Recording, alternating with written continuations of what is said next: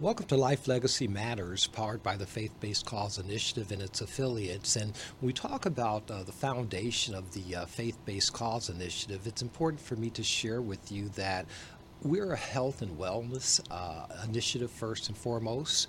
And when we talk about health and wellness, and we talk about really how we started approximately 15 years ago, we want to share with you that it's important that we know that it's a new era, it's a new time, it's an opportunity to wrap our arms around technologies that are really put in place to allow us to have a living life legacy that will basically allow us to have a life well lived. And so while we know that we want to share with people, we understand that if you made it through 2020 and we're in 2021, we want to take you through the apex, if you would, of this turn in terms of this pandemic, understanding that it's a global pandemic. So we have moved into an era where we're going to have more and more diseases that we want to actually be able to get in front of, opposed to get behind it. For example, a lot of people don't understand that the issue of respirators, the issue of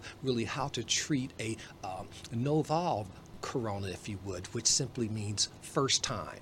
So this corona strain that we're going through is the first time we've seen it. And so we know that it's going to be with us for a while. So wouldn't it be a great idea to have a tool that you could actually utilize to will allow you to navigate your own state of health and wellness? Well, in this particular episode of Your Living Life Legacy Matters, we have the opportunity to have in our particular studio the individual that pretty much masterminded the whole concept of being proactive and basically looked at this particular whole platform of how could we get in front of our health? How could we actually learn about where we have been in terms of our health, where we are right now, and how we can actually go forward in the future and perhaps stretch out the life that we're having with a basic understanding of how we can feel better.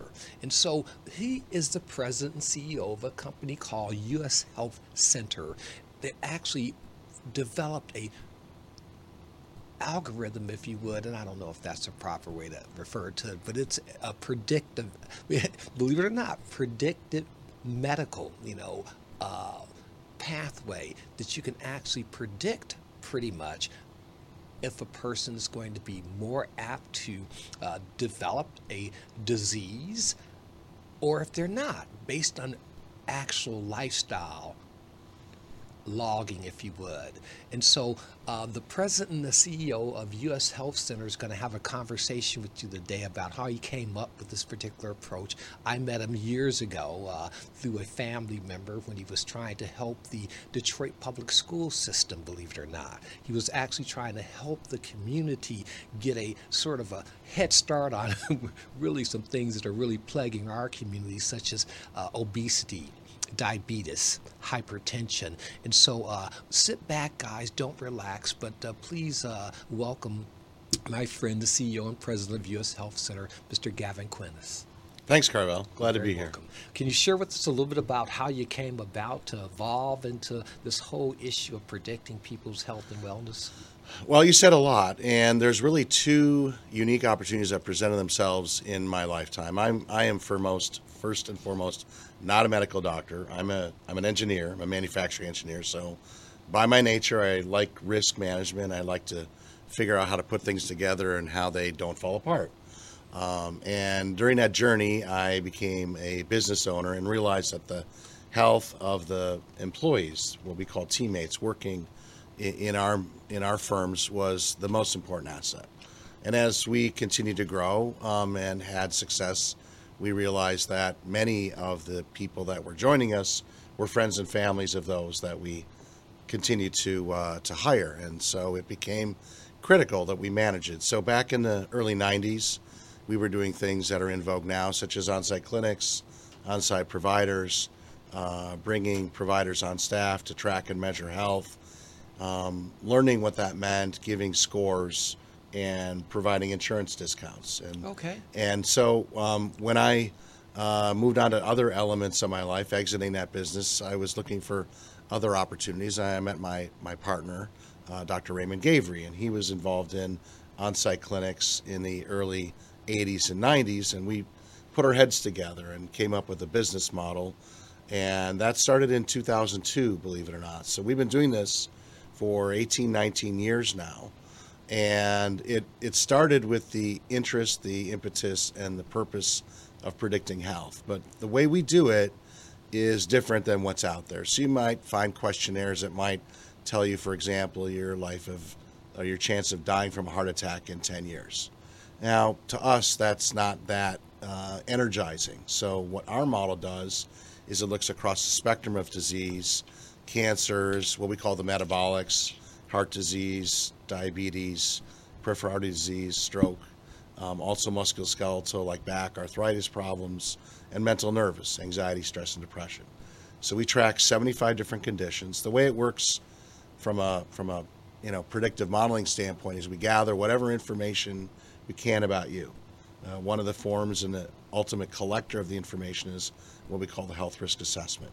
Okay. It takes information from you about your medical history, really the inception of your medical history, your any vitals you might have access to, such as your blood pressure, your glucose, your height and weight, and so forth, your lifestyle, eat, drink, smoke, exercise, sleep, and then any family history and genetics and so forth. And we put it all together in a model that will predict the conditions and will represent to you things like your risk for diabetes, hypertension, heart disease, depression, stroke, colon cancer, breast cancer, endometrial cancer, ovarian cancer.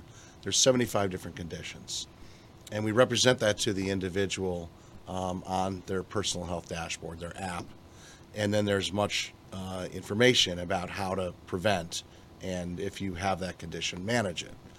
So we've been third-party validated by the only organization that does that type of thing, an institute that was created by Intel and GE, a number of data scientists that Intel and GE. Yeah, they put together what they termed a validation institute, and tried to have organizations like ours demonstrate that we are doing what we say we're doing, i.e., in this case, predicting conditions.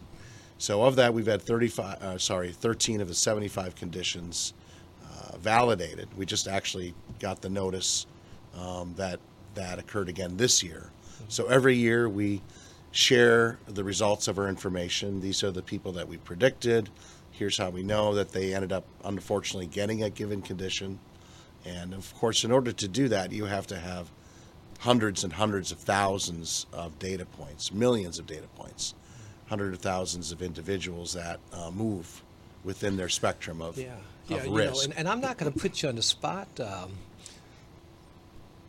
but Gavin, when I think about our organization, and I think about, we have organizations that have 10 million members, we have organizations that have 5 million members, we have organizations that have 2 million members, we have smaller organizations we have just individual organizations that have upwards of 40, 50,000 members.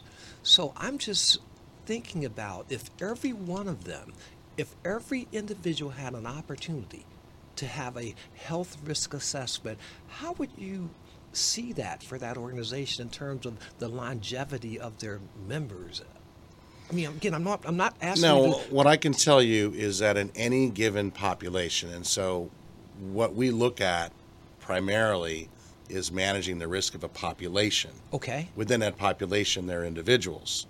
So we are aggregating the data. We're looking at where it's going and how we can ultimately reduce the individual and group risk of given conditions such as diabetes. So, how we see it working and how it does work is every person that participates is a consumer. Okay. And we're working to make sure that their information is helping them become motivated. We call it finding their way to their why. We teach workshops on this. Finding their way to their why. Right. So, I mean, everyone really has to only do two things: work on their own individual lifestyle, eat, drink, smoke, exercise, stress, sleep, and see a provider accordingly. But we're fraught in this miscommunication, misinformation of what fad diet is the right diet, what new supplement is the right supplement, and the fact is that everything's right and everything is not always wrong. You have to find out what makes you tick. So do you think that it's individual, that it's unique to each individual? It is, 100%. And that's the beauty of your own personal health risk assessment? So the example I give is you and maybe your twin brother might have similar cholesterol, similar stress, similar jobs, similar use of tobacco, alcohol, etc. But for you, your risk is heart disease, and for your twin brother, it might be colon cancer. Okay. Now, those are very different pathways. Both of them, at the higher level of risk, really require, if you will, some sort of provider intervention, some additional tests that might be needed to confirm whether our prediction is accurate, which, of course, it's only 80 to 93% accurate, but it's certainly enough to make people consider and go forward. That's the highest level of accuracy that you'll see in any stochastic model. Okay, it's highly I would difficult. say that 80% is pretty good. Yeah, I think if most people ask their provider, how accurate are you in telling me where I should go, what my next step is, and they'll probably say, hey, 8 or 9 times out of 10, I'm right. And so, the only thing that you really need to think about in finding your way to your why is, when should I see a provider, for what information, what should I do the next steps, or what information should I gather? And that's really what we're trying to do. In the old ways, it was something like look better on the beach, right? You want to lose weight to look great. In the new way, it's like, well, that's leading towards this condition. And of course, when people are getting to that point in their life where diabetes or hypertension or depression or a cancer are looming in their future, they are mature enough, 30s, late 30s, 40s, 50s, 60s, where they're starting to realize what's happened in their circle of friends and their family. And these aha moments of, well, that's why Grandpa fell over at the family picnic. I thought he might have had, too much to drink, let's say, but no, he was having a stroke, and I don't want that. Right. So that's what we mean by finding their way to their why. Okay. So when people see that they have a risk for breast cancer, what are they going to do about it? They're going to talk to their provider. They're going to work on their lifestyle that makes sense, that pertains to what makes that particular risk diminish over time. Well, you know what? I want to thank you, Gavin, for sharing this information with us. We're going to have a special treat. What we're going to do is we're going to have Mr. Quintus actually come back and share a little bit about this revolutionary concept that he has been working on, that the Faith-Based Cause Initiative has been privileged to be a part of. Could you just imagine if you could actually guarantee a person an opportunity to have peace of mind with an insurance program, and then be able to guide them along the way with giving them options? We're talking about options on health coverage. We know about health insurance, but let's think about options of being able to access insurance at all levels. When we talk about insurance, sometimes it could be a sharing program. It could be a non-traditional way in which you can cover your entire family. As we're inside this pandemic, which will go on for some time, we're going to ask Mr. Quintus to share with us, if he could, a little bit about how he sees the future in terms of us packaging a program that can actually help the entire organization. So whether you're a small organization of 100 members or you're a large organization of members that have upwards of millions, if you would, individuals in various regions, how we can go about servicing them. So again, my name is Carvel Jones. I'm the Executive Director to the Chair of the Faith-Based Cause Initiative, and we're going to look forward to our next time to fellowship.